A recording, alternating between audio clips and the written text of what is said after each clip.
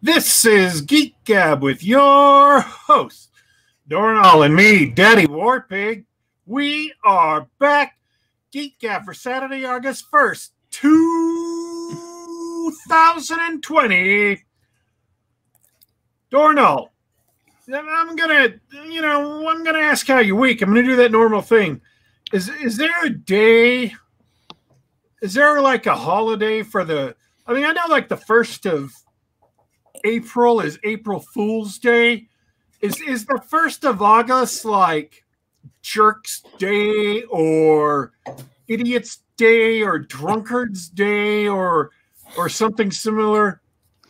I hate to break it to you, Daddy Warpig, but that's just about every other day.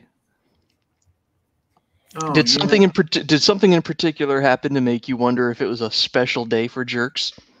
Well, I was doing two things there, really. That just kind of occurred to me last night as I was thinking about today. But I was also setting you up for a joke. Did I mess that up? I was just kind of lobbing a softball at you to see if you'd catch it. I was waiting for you to say, yeah, it's late person's day. I see. No, you're on another level from me, Daddy Warpig. This is why you write the jokes on the show. Yeah, I was actually late today, folks. Like at exactly, and this, I don't think this has ever happened ever in the entire show. At 12 up, straight 12 up, time to start the show, I was not even anywhere close to signing in to being on the show. It was Brad and John there talking in the green room, waiting for me to scramble. I was actually at that moment looking for my earphones. So it took me another full 3 minutes to decouple them from my phone, couple them to my computer, and sign in and assure people I was actually alive. Sorry, just checking again. Yes, I am alive and I am here. This is reality. This is not a dream. Except, unless you think all of this is a dream. It could be. In which case, welcome to my shared hallucination. So, we've got some more information on the dream front, more proof on the dream front, or as people call it, the simulation. Sure. I don't want to go into the background because it's nitty-gritty, real-world details that are kind of grody and just they're a downer, and I don't want to be a downer on the show. But I do want to mention this because it's so freaking hilarious. Yesterday, in connection with some things, the FBI released a massive document dump about a huge and ongoing scandal concerning many, many, many powerful and rich men. Now, you know what scandal to which I refer. Mm-hmm. Powerful and rich and prominent political figures high in government places who have been doing some naughty, bad, evil things. They released these damn documents and they took the pains to go through and redact these documents, which means they covered the text in black so you can't read names and circumstances. Very important, so that certain information that makes the FBI look bad isn't released. Wait. They did it so that the FBI wouldn't look bad? I thought the purpose of that was to protect identities and sources and other things that weren't ready to be released yet. Are you telling me that sure. it was purely a PR move to redact stuff that would embarrass the FBI? Oops, I'm sorry. Was I being cynical on the air again? My bad. Sources and methods. To protect sources and methods. My bad. I have allowed my cold-hearted interior to be free on the air again. Please forgive me besmirching the reputation of the FBI. The Federal Bureau of mere Investigation, Daddy speculation. Warpig, is one of our oldest and most respected government institutions. Yes, I should not have besmirched their reputation with rumor and innuendo when I can besmirch their reputation with sheer mind-boggling incompetence. Because in redacting that information, all you have to do in at least one of these critical documents to gain access to the unredacted information is to copy it and paste it into MS Word or Notes, even Notes. The text editor, the default text editor that ships with Windows, copy, paste, and you can read everything that's in the document. That's amazing. That's the FBI, folks. Those are the crack federal investigators who are in charge of our national counterintelligence apparatus. I feel so much safer. I feel like they hired some intern to, hey, you need to go over this text. You know, here's the stuff that you need to black out. And they're like, okay, I'm not sure how to do that. I guess I'll just highlight it and change the background to black. That works, right? Black on black. Nobody can read that. You can see why the thing about August 1st being maybe, I mean, I know it's not officially April Fool's, but it makes you wonder. So this is my policy, Daddy Warpig. It would make me wonder, but I've said it several times already. Once the Cubs won the World Series, all bets are off. I hate to say it. Maybe I've become jaded. Reality cannot surprise me. Well, no, I take that back. In the green room, Bradford and I. Hey, welcome to the show. Thanks for hanging out with us.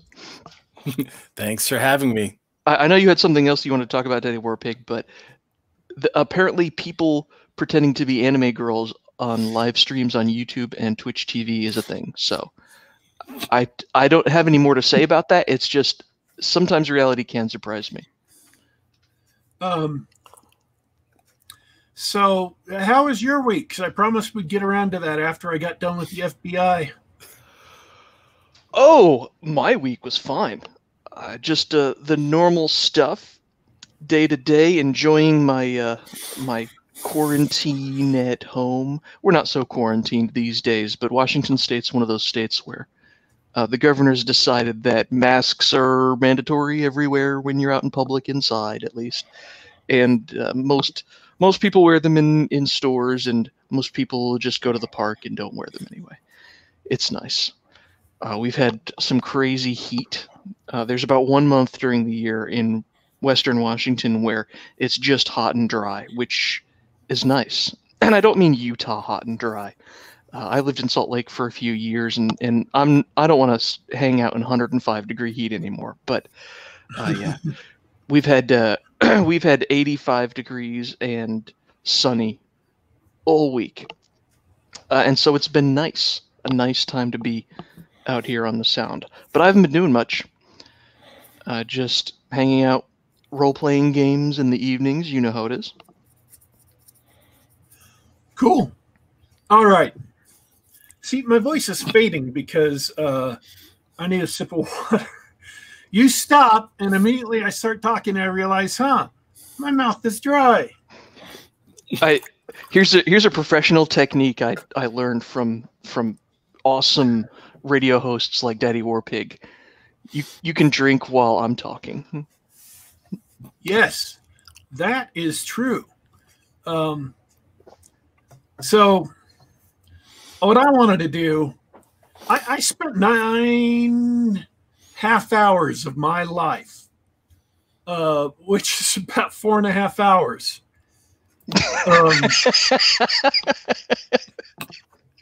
Yeah, that's math, folks. That is the power of math. I don't know why that struck me as so funny, but you're on fire today, man. Keep them coming. I am so glad. I just realized I had a happy moment. Can I share my happy moment? That's what we're here for. I realized that I had forgotten enough of Star Trek Discovery to be able to quote their stupid line about how math is the greatest, or yay math, or I don't even know what they said anymore. I have forgotten Star Trek Discovery enough that I don't know that line, so I can't quote it in bitterness and sarcasm. And that lifts my spirits. That makes me feel better. I have become a better person. Sorry, folks. I don't mean to give you a downer, Daddy Warpig, but think about it. There's probably a few billion people on the planet who either have avoided or never had the opportunity to ever watch Star Trek. So we gotta count your blessings. Well, yeah, those people, bless them too. They're better for it. Yeah, they're better people. They're not supposed to go out daily and do battle with the badness of bad space opera. Speaking of doing battle with the badness of bad space opera, I had a review of a show called Adventure 5 that was broadcast on HBO that I made the mistake of watching a trailer of and thinking to myself, hey, that's got Hugh Laurie in it. And it doesn't look like, well, I mean, I like Hugh Laurie. I like him. I liked him in House MD, which was a spectacular show I watched the hell out of. I liked him in the seasons of Blackadder he was in. And he's a great actor. You know, that's great. I liked him in his little cameo in Friends. And I was excited. I thought, well, it's got Hugh Laurie. How bad could it be? How bad could it be, Daddy Warpig? Those of you with a proper sense of oncoming doom and a proper sense of foreshadowing can sense the blackness approaching on the horizon, can see the dark clouds yay out there with their jags of lightning, and though the rains have not yet come, you can sense that it'll be a doozy. You can sense that we need to batten down the hatches. Man, this show is awful. I mean, I'm not just talking. There's a lot of superficial awful about the show. But on a fundamental level, the show was really, really awful. You know, there's this trend in modern comedy with the woke, where they say that comedy doesn't have to be funny anymore. And what they mean is you can have a comedian get up on stage and talk for 10 minutes, and it can have all of the tempo of a stand-up comedian.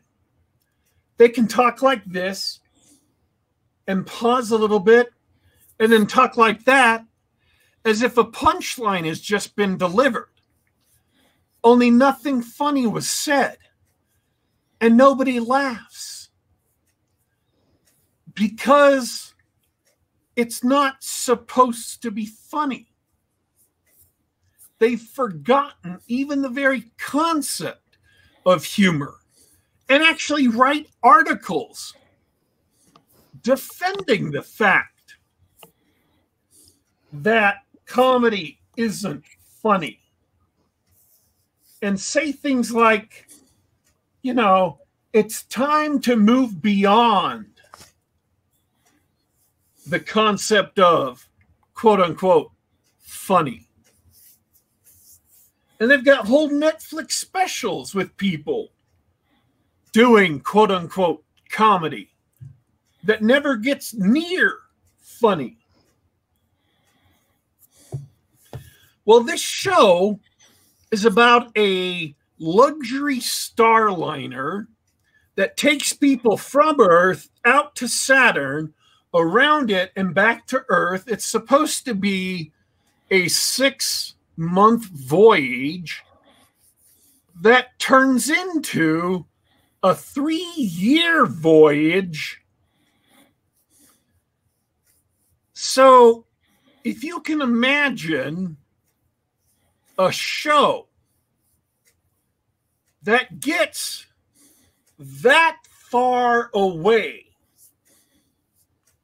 3-year voyage away from being funny. Wow. That's what I'm talking about. I've read someone criticizing another type of show with the same problem. He called those things jokeoids.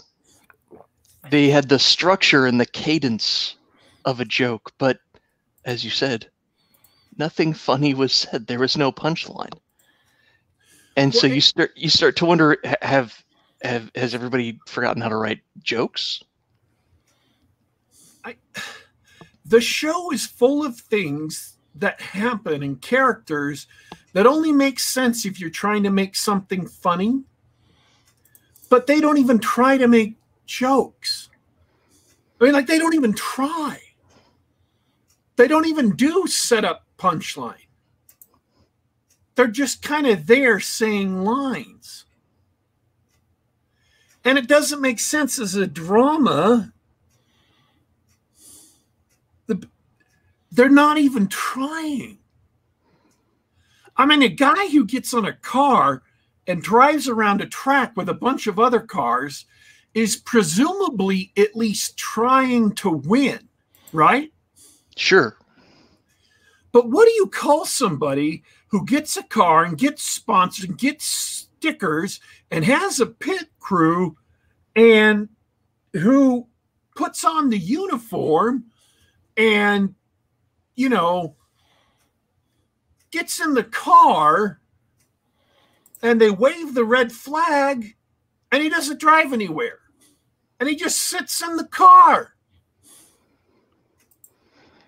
and just watches everybody else drive? Is he even trying to race? Sounds like he succeeded in getting a paycheck. This show succeeded in getting a paycheck. Yeah, I'm sure all the actors got paid. All the people behind the scenes got paid. I'm glad that such important, productive members of society were able to make a living. But they didn't even try to make a functioning show. So beyond that, none of the people come across as human. Like, none of them. Not a single one of them in the entire show. Nothing, not a single thing they say or do the entire 4.5 hours is recognizably human. And not in the rubber forehead alien kind of way, but in the Tommy Wiseau, who wrote this kind of way. Yeah. And not even in a so bad it's good kind of way. It's just baffling. So I'm sorry you subjected yourself to that. You take a great deal of punishment and pain for our entertainment. Even Hugh Laurie couldn't make his character seem human. And it's not actually a bad idea. The idea for the show is actually a decent idea. Here's how it is. Like I said, it's a luxury starliner. It's basically a cruise in space, right? Sure. You're taking one of those cruises out to Saturn and back. Well, in order to make it better for the passengers, they have actors hired to play the captain and the crew that everybody sees. They're models and actors and stuff. So they're all like beautiful, sexy, and everything you see on the bridge is a lie. It's all fake. It's a set. And the captain, all he's supposed to do is have a beard and seem in command and seem reassuring and laugh with the passengers and have great conversation around the table. That's his job. He's a conversationalist and he seems calm and steady. That's what he does. He's not a real captain. He doesn't know anything about space flight. He doesn't know anything about rocketry or anything else. And then behind the scenes, in the lower decks, where all the service people do laundry and keep the cleaning supplies and keep the foods to be cooked and taken up to the passenger decks, you have the real crew. You know, instead of wearing these beautiful spotless uniforms and absolutely flawless makeup, they're dressed in jumpsuits. They're grease monkeys. You know? That's an interesting setup. That has potential. Whoa, Dornall dropped out. That's not nervous making or anything. And an accident happens, and the ship has a big flip where all the people, the gravity flips for a bit, all the passengers get injured, and a couple of the critical, actual, real crew get killed. And then the fake captain has to step in and actually be a leader and actually do some real captaining. That could be an interesting, worthwhile series. It could be fun. It could be funny.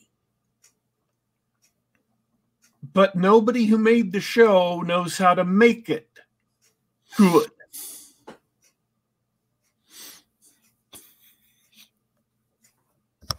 And that's the problem. They squandered something great.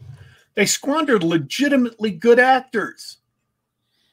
Most of the people on the show, legitimately good actors.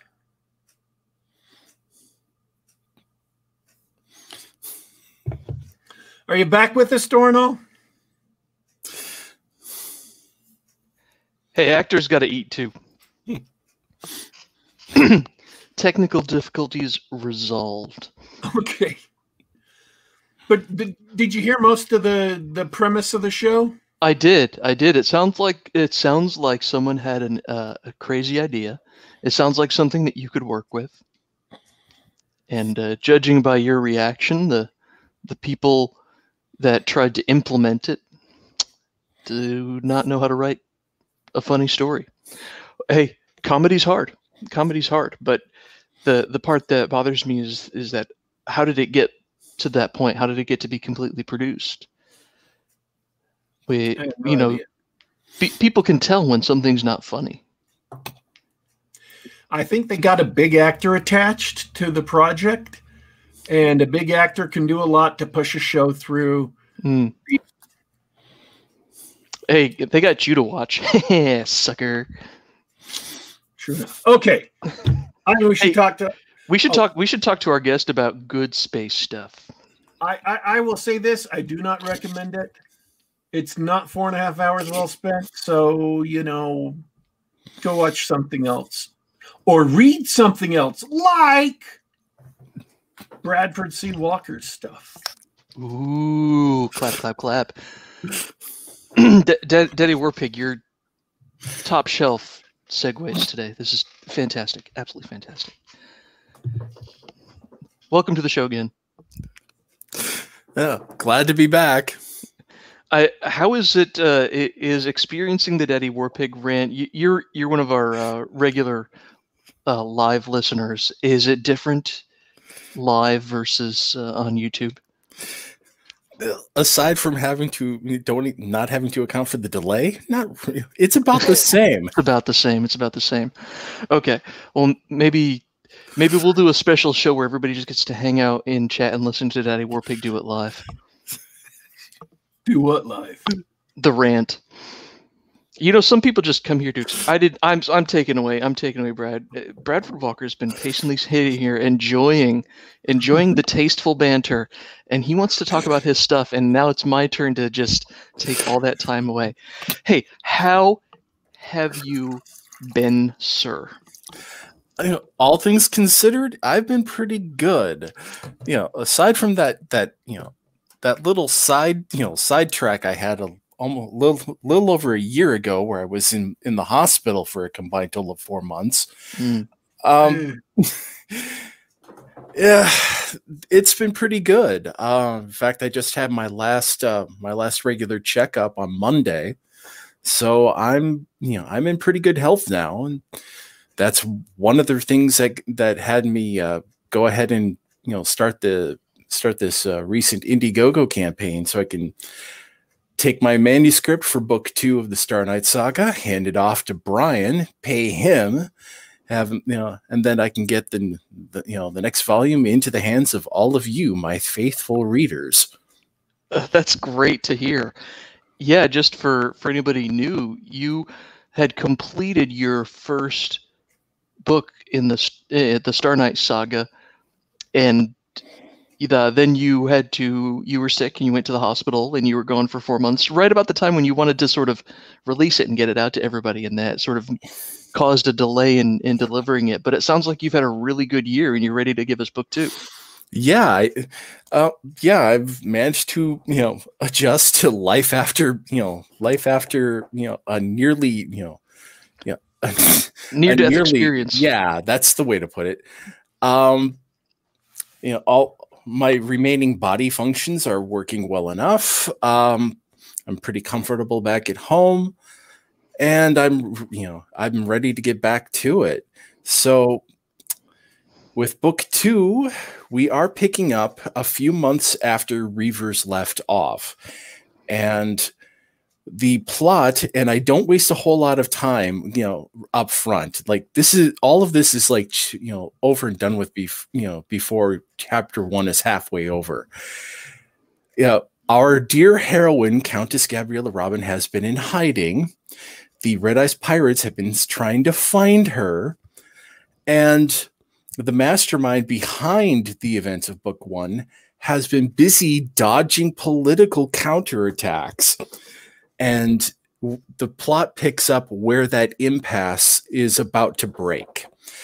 Both our hero, Lord Roland of the Vatican Solar Guard, and our mastermind villain, Count Vikun Kiss, have put together plots that are going to break this impasse, and they execute them about the same time.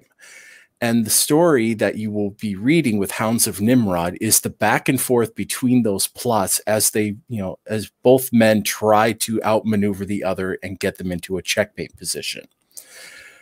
And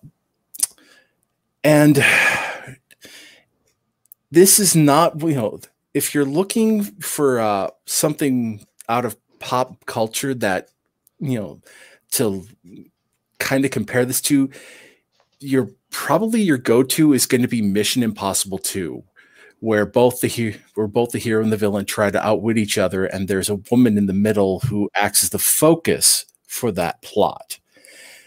The big difference here, of course, is that there are laser swords and giant robots and spaceships. Yeah, that's perfect. That's the one thing a Tom Cruise movie needed, and it sounds like you supplied it.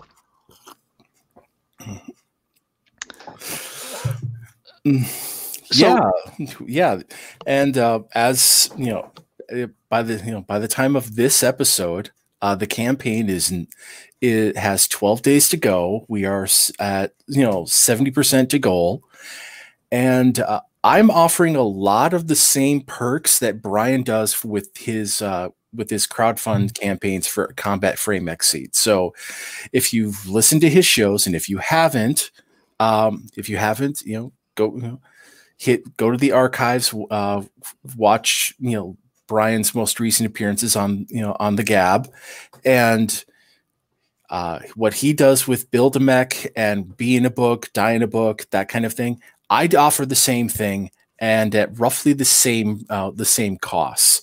And in fact, if you go to the campaign page, and you'll find that there are 3 Build a Mech slots left to be had, and if those 3 slots are filled, we will hit goal, and the first stretch goal immediately becomes available, as well as a new perk, which is going to be yet another build kind of option, but for something a little bigger.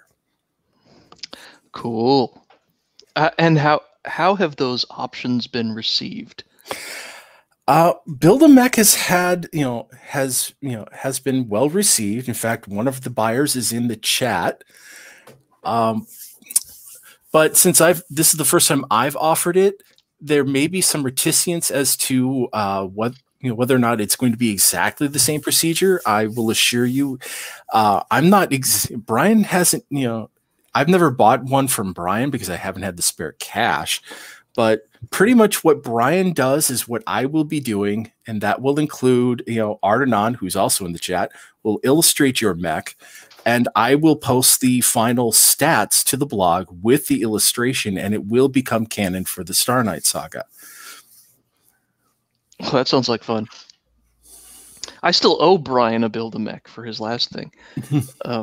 I must disclose the fact that I've already backed it. I'm looking forward to my Dead Tree copy as soon as it's available. I'll put it right next to Reavers on my bookshelf. I might even read it. That's a joke. I like Reavers. We talked about it on the show. So that sounds great. If to recap, you've got a sequel that sort of follows up from the plots of the first one, and you've got perks similar to Brian, so that people can sort of help fund the book, so that you can fund editing services and everything, and they can put themselves into the story. They can either put a character into the story, or they can build a giant robot that will become part of the narrative.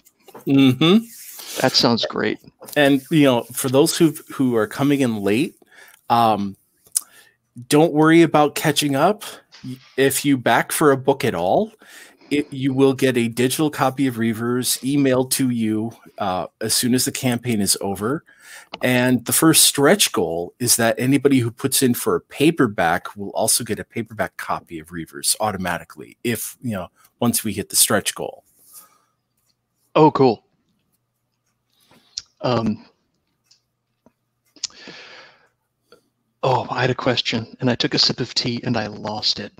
Is this when I'm supposed to jump in and save you? Help! Help! So, when you're looking for mechs to build, has the people who've built them just really surprised you? I really hope so. This is the first time I've offered Build a Mech, so this is going to be new for me. Going from what people have done with Brian's stuff for Combat Frame Exceed, I'm hoping I get the same kind of surprise creativity, and I expect I will, because Brian's rules for Exceed by nature have to be a little more constrained because of what he's using as his model. And my paradigm for mech design is a lot broader because I'm playing with a mature galactic civilization, and even though the levels of technological availability vary from place to place, there is something of a baseline, and that baseline is what I established with the mechs that appeared in Reavers. So the going baseline is basically if you could imagine it appeared in something like Mobile Suit Gundam, that's pretty viable. But we're going to see some new designs of different scales with Hounds of Nimrod. We're going to be seeing some smaller stuff. Because the action in Hounds of Nimrod is based around the Terran solar system, good old Earth. We're going to see action on Earth. We're going to see action around Ganymede. We're going to see some action around Mars. And some of it is going to be man-to-man. Some of it's going to be smaller mechs in action. There's going to be some interaction between scales of machines that heretofore have been implied but haven't really been brought forward and focused on. So we're going to see that there is a larger room for what is available in mech design when I hope when our Build-A-Mech backers get together with me after the campaign's over and we start talking about what we're going to do. So that's a great point that you make, that you've got a broader selection, because when I did the Build-A-Mech with Brian, the first thing I asked, let me come back around. A lot of people have an idea because they're fans of the genre what they want to write, but in my case, I'm not. And I asked Brian, hey, what's the context? What sorts of holes are you trying to fill in the story or the plot or something like that? And the first time around, it was like, well, I've got room for an alien mech and I've got room for this and that. And I was like, cool, let me do the alien mech. So that's the sort of thing that it's good for you to have that answer ready to say, hey, there's room for terrestrial fighting on Mars or Earth, and there's room for giant space battles and blah, blah, blah. Whatever your influence is, we'll try to work it out. That also brought me to a question I had about the story itself. It sounds like you're going, and you revealed, spoiler, in Reavers, you revealed the big bad guy, and he's sort of working his magic from Earth. He's a highly connected guy who's got nefarious plots. And so is this story going to dial back the space action, or are we going to see a lot more intrigue and a lot more personal fighting or earthbound fighting and other kinds of action, or is it additive or something else? Altogether, we are going to be seeing some, we're going to see some space action, but exactly how that goes down actually plays into what our villain's plot entails. Those of you who love Dashing Jack and Gory are going to be happy because those two come back, and they're going to be leading the villain's spaceborne actions in this book. Our big pirate mastermind, the leader of the Red Eyes Armada, the eponymous Red Eyes, he actually gets rotated, to the back burner, and that's because he's being set up for the third book. His appearances are going to be few, and he's very much part of the B plot, so to speak.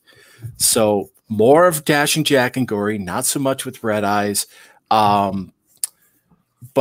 you want to pay attention to what's going on with the relationships between those three characters and our mastermind, Count Vikun Kiss, because when book 3 hits, a lot of why that's being done and how that goes down is going to be set up here. So even though you've got a clear conflict in mind with the fate of the Countess in hiding and will this mastermind's plots be disrupted by our galactic hero? This is also serving as a bridge to a third book in the series. Are you working to a trilogy? Is it going to be a classic opening, bridge, fantastic finale? Yeah, this arc is a 3-book arc, and after that we will be after that most of the major plot threads that have been set up in Reavers are going to be resolved, and what's going to be left is something that's going to carry over to the next arc after that. Oh, okay. I think I see what's going on.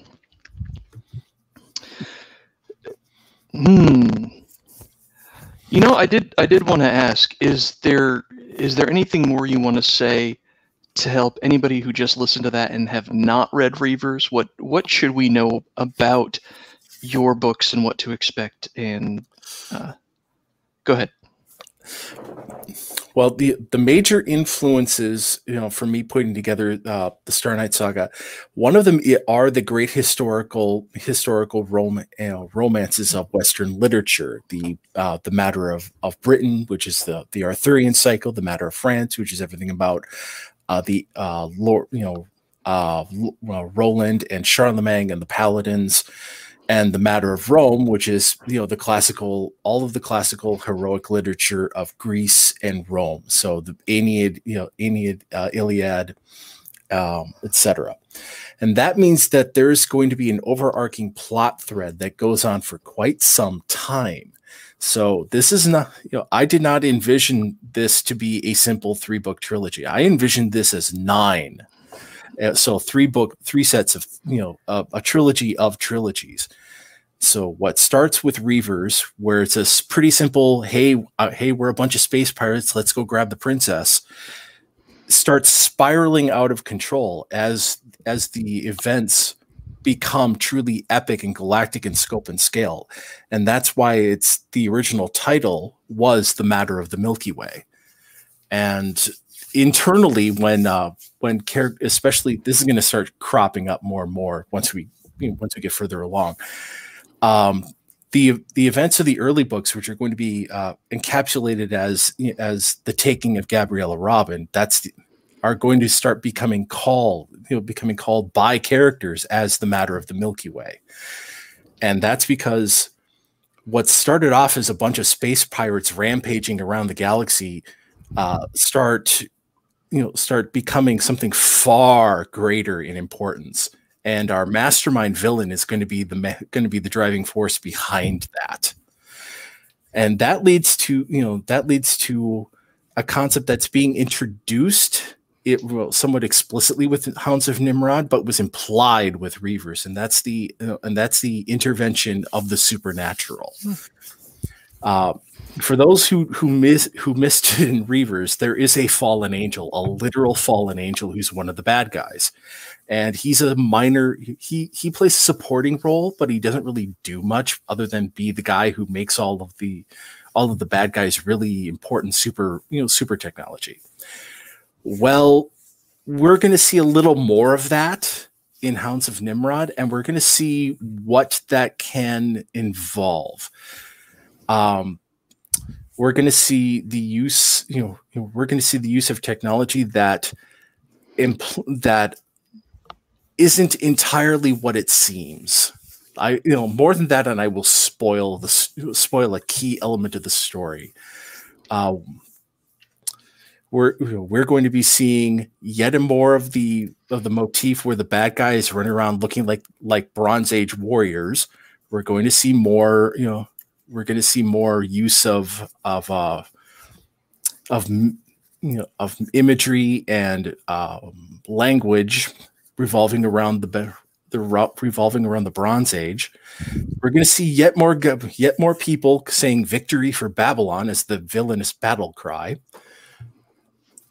And we're going to start seeing the good guys, start using their own counterparts. Ooh, that sounds like a way to turn it from just a little conflict over victory for Cleveland, isn't it? Victory for Cleveland. I like Damn straight. And one of the things I really do hate in fiction are characters that are good, but they win because of plot, and I don't like that. I don't like villains that succeed because of plot either. Idiot balls and their counterparts are tropes that I find annoying. So I do my best to put together intelligent heroes and villains who put together plots that are not too hard for a reader to follow, but make sense within their own context. And Hounds of Nimrod is very much an exercise in that, for me. So we're going to see Lord Roland be more than just a very stalwart, square-jawed kind of guy. We're going to start seeing him be very intelligent, very calculating, and do so without being, without having to, do something else that I think is a lot of a very much a trope of the woke folks in science fiction, where they honestly believe that good is dumb, and therefore you cannot be an intelligent character without being, without being morally compromised somehow. And that's not a thing. You can be a morally upright character with rock hard integrity and still be a very smart, very calculating, even very cunning individual. I like the sound of that. If I may go on a tangent, it sounds like you're describing a phenomenon that I encountered a long time ago, trying to figure out why villains are so popular. Because in Hollywood and in modern stories anyway, or comic books even, the villain is competent. The villain is the master of his destiny and the driver of these stories. The comic book heroes in particular, they are often reacting to a villain's nefarious plot, or James Bond 007, which is that sort of cunning, clever sort of protagonist. These are villains who they know what they want. They've enacted a crazy plan to do it, and they have no scruples, and they may be downright evil. And at any rate, they're a thorn in the protagonist's side, but they're going after it. And so, even though they're the bad guys, there's a sort of a begrudging respect or admiration for that. Competent people who execute the plans that they want to get what they want. That's admirable. And not to put words in your mouth, it sounds like you want to see that in your protagonists as well. Mm-hmm. A good example is we just talked about Peace Talks, the new Harry Dresden book. Have you read that yet? No, I haven't. Well, I like it. And one of the things about the Dresden Files is that, every once in a while, Harry gets the main character gets a handout from his fairy godmother or whomever, but often he's sort of thrown into these weird circumstances, and he has to fight or figure out his way out. Right? There's always something where he cleverly uses his knowledge or powers that he's learned throughout the book to turn everything around and escape alive, that sort of thing. It sounds like you want to do that. You want your protagonists to be competent, to be admirable, and not just win because they are good. Win because they are good and competent. Is that fair, or am I just rambling? Yeah, you've got it. It's one of the things that really, I think is something that is missing, and some folks in the chat are noticing it. It's the moral element to the fiction, to this kind of fiction has been missing, for quite some time, and it is up to us in the indie scene to bring it back, and I'm glad to be part of that. yeah, the thing that I think is going to be interesting, and if I can pull it off, I know I've done it right.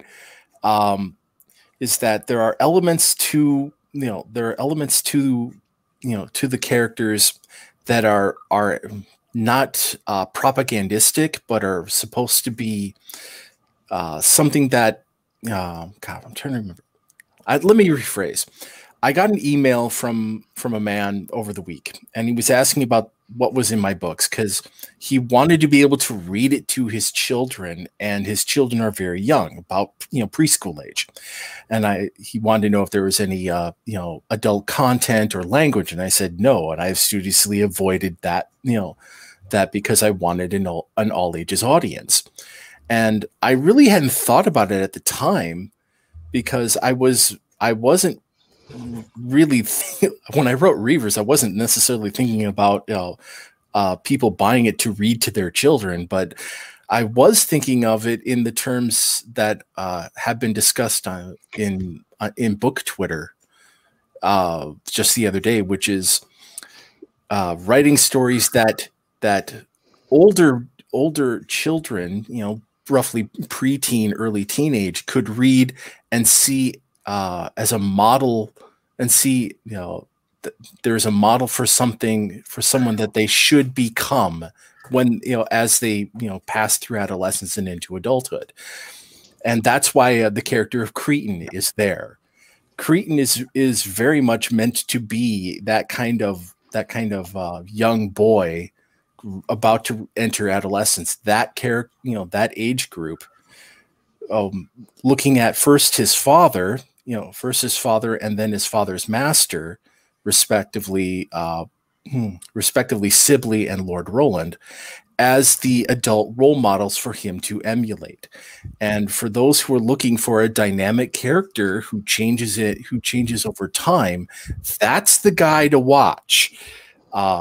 He's introduced at age 10 in Reavers. He's still the same age for Hounds of Nimrod, and he'll be about that age when the next book, tentatively titled The Siege of Second Salisbury, happens. And then there's a time skip, and he gets a little older. He actually passes into adolescence by book 4. And by the time the entire 9-book series I have planned is finished, he's actually reaching adulthood in galactic Christendom. And by that point, the boy who looked up to Lord Roland is now becoming a young man who could easily succeed him in time. And that's not without struggle. That's not without pain, but there is something that he has to become. He has to work at it over time in order to become the man that he sees now as his model. And I think that's important for literature in order to have its lasting impact across generations. It's why people still read the John Carter books. It's one of the reasons people still read Tarzan. It's one of the reasons people still pick up the medieval romances like the Song of Roland, is that these protagonists, these hero characters, are not just characters whose lives we vicariously enjoy, but we are able to look at them either as children or as the fathers and mothers of children and point to them and say, this is somebody we should model ourselves after as best we can. It sounds like Roland is an archetype. Oh, he most definitely is. There you go. Mm-hmm. And by contrast, the villains are meant to be characters that are to be taken as warnings for somebody who may or may not be inclined to go wrong. Dashing Jack is meant to be a very tragic character, and over time, that's how and why he is and what happens as a result becomes more obvious. Some characters are just plain bad, and that too will become obvious. But the thing that the thing that I really want to attempt here is I'm basically talking to all of the morons who just celebrated that fake award ceremony called the Hugos, and say, no, you suck. You abandon everything that makes science fiction great, and here's why. I'm doing this with less than you do, and I'm still clowning on you, even though I am literally down a leg. That's it. The one-legged man outrights all of you. Well, I did like Reavers, and I look forward to seeing what you've got coming out here. As I said before, I'm not a fan of the genre. In fact, I got a funny story to tell you later. But I'm looking forward to it. I've backed it, and I'm looking forward to seeing a paperback of that. And I hope you have great success, because it sounds like you know what you want, and to pull that off would result in a very satisfying and enjoyable series. Thank you all. And I'll put this out on the record. Brian, when he did his last Exceed campaign, said that he at 10K he would be looking at doing a manga adaptation. Well, that's been one of my goals for Star Knight since the start, and probably sometime after I finished book 3, I really do want to start looking into taking those 3 books and start adapting them to other media, audio books and comic adaptations being the 2 that are probably most feasible. After that, we'll see what happens. But my the dream is actually to make my way to an anime adaptation, and not just seasonal trash. I'm talking about the really good stuff that a lot of us remember from the peak period between the late 80s all the way through the 90s. That's the dream. That's the dream. Well, since that's a common thing I've heard from you guys before, the sci-fi mech fans like you and Brian Niemeyer, would you settle for an Americanized anime such as Avatar: The Last Airbender, or does it have to be full-on Studio Ghibli, done by the Japanese, or not at all? It's not so much that I would refuse an American studio. It's that the current problem with the American end of the business is that it's thoroughly converged, and therefore it's so full of these insufferably woke twats that I just can't trust them not to attempt to distort, corrupt, or outright steal the property out from under my nose. And that's why I have made a condition that any film or TV adaptation has to have the music done by only one person. Only one person I will accept as being in charge, and that's Yoko Kanno. I don't know who that is, but I'm sure that means a lot to fans. She's the inspiration for my heroine, Gabriella Robin. Oh, okay. Well, of course, you've got to get the right singer. Well, singer, composer, arranger, all-around musical genius. She's a veteran of the business, been around since the 80s, and still vital and active. She's just not been really visible much in the last couple of years. The big reason for that is insisting on Yoko Kanno doing the music is pretty much my Brown Eminem contract clause. For those who don't know what that is, that's a trope coined by David Lee Roth when he was the lead singer of Van Halen. He put that in the contract clause for all of their concert venues as a way of measuring at a glance whether or not the contract was read properly, so that when their stage was set up, it would be set up properly so that there would be no safety concerns at the show. And the way it worked was they had a rider in their contract that said there had to be a fishbowl full of brown M&Ms. No, M&Ms with no brown M&Ms in it in the dressing room. And what David Lee Roth would do is he'd go into the dressing room, find the fishbowl, and then he would actually fish through and see if there were any brown M&Ms. And if there were, he would turn to the band and they cancel the show. And they'd have grounds for it because the venue was in breach of contract. And inevitably, when they would also check the stage equipment, and things would be out of compliance. They wouldn't be, the electrical stuff wouldn't be set up right, or the pyrotechnics. You remember, this is Van Halen in their heyday. They had pyrotechnics. They were set up wrong, and there were safety hazards either for themselves, or for the audience, or for the technical crew. Somebody could have been hurt, and that would have led to lawsuits and other complications. And just having that one seemingly stupid clause in the contract avoided all of that hassle. And it's, something like that is now actually very common in the mainstream entertainment business. So I decided that something like that would be my thing, to make certain that I got the quality I wanted out of any media adaptations.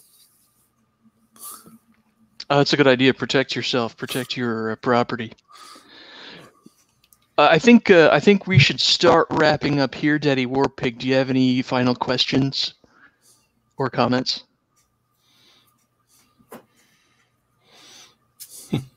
I am meditating on this subject. Give me a sec. Why don't you? Absolutely. Well, I'll say I've already spoken about. I hope you do well on the campaign, and I hope that the book comes out great. I do want to say, thank you for coming on. It's a pleasure to have you on. It is a little unusual to see your name here instead of in the chat. We don't have any questions from chat today, but you've got a lot of people really excited about the Star Knight saga and your ideas on heroes and villains and doing good for indie publishing. So it's great to see everybody there. Much love for everybody in the audience, especially Yoko Kanno. It's Raul and Judd Goswick are shaming me here. Sorry, guys. I saw one Escaflowne movie once, and I promptly forgot it. But yeah, it's a pleasure to have you on the show. Best of luck. I think you've got some cool stuff going on, and I hope you make it work. And next time something cool happens, come back on and chat with us about it. Yeah, will do. Awesome. Daddy Warpig has sipped and sipped and sipped and meditated. We are 70% to goal. Just $300 more will get us over the top. That's three. That's three Build-A-Mechs, and there are also Be in a Book, Die in a Book, character illustrations, and design the back cover as featured perks right now. Let's see. I hope. God, I don't see the campaign link in the chat, and I don't have link permissions. So could either of you drop the campaign link into the chat, please? I can do that. I will say that it's in the show notes already. I made sure it was in there. Mm-hmm. Yeah. If you haven't stopped by the Indiegogo page, yet, and the link will be in the description after the show. Otherwise, or in the chat right now. And you can get in for as little as $5, or if you want to throw more at me, go ahead. I'm not going to stop you. Assuming Brian's got room in his schedule, for me, I should be able to get the manuscript to him, get it back, do revisions, and get it out the door be no later than Christmas this year. And I will try not to screw up the release, the release this time, so that all of you who backed for a paperback are not, actually get your copy before it's available on Amazon. I apologize for screwing it up last time. I didn't know how that worked. So, long and short is that campaign hits goal. Next stretch goal, which is 1,500, will be the paperback catch-up option, upgrade for the paperback backers. Everybody gets a digital copy of Reavers if you put in for a book at all. As soon as the campaign is done, and of course, you'll get your digital copies of Hounds of Nimrod as soon as it's finished. So please, please double check that your email address is correct. Please double check that your mailing address is correct. And since I'm handling all fulfillment by myself, I want to make certain that I get it all done right the first time. And you guys get your copies as soon as I can get them to you. Thank you all very much for backing Reavers. Thank you all very much for backing Hounds of Nimrod. If you haven't, please do so. And as soon as it's available up on Amazon, please submit reviews. User reviews help. I don't have the advertising budget that John Delarose does, so every little bit helps. All right. Well, I want to thank Brad for coming on the show. I want to thank my inimitable and inestimable co-host, John. I want to thank everybody who showed up in the chat, and I want to thank everybody who come and listen later. You can catch us on youtube.com/geekgab.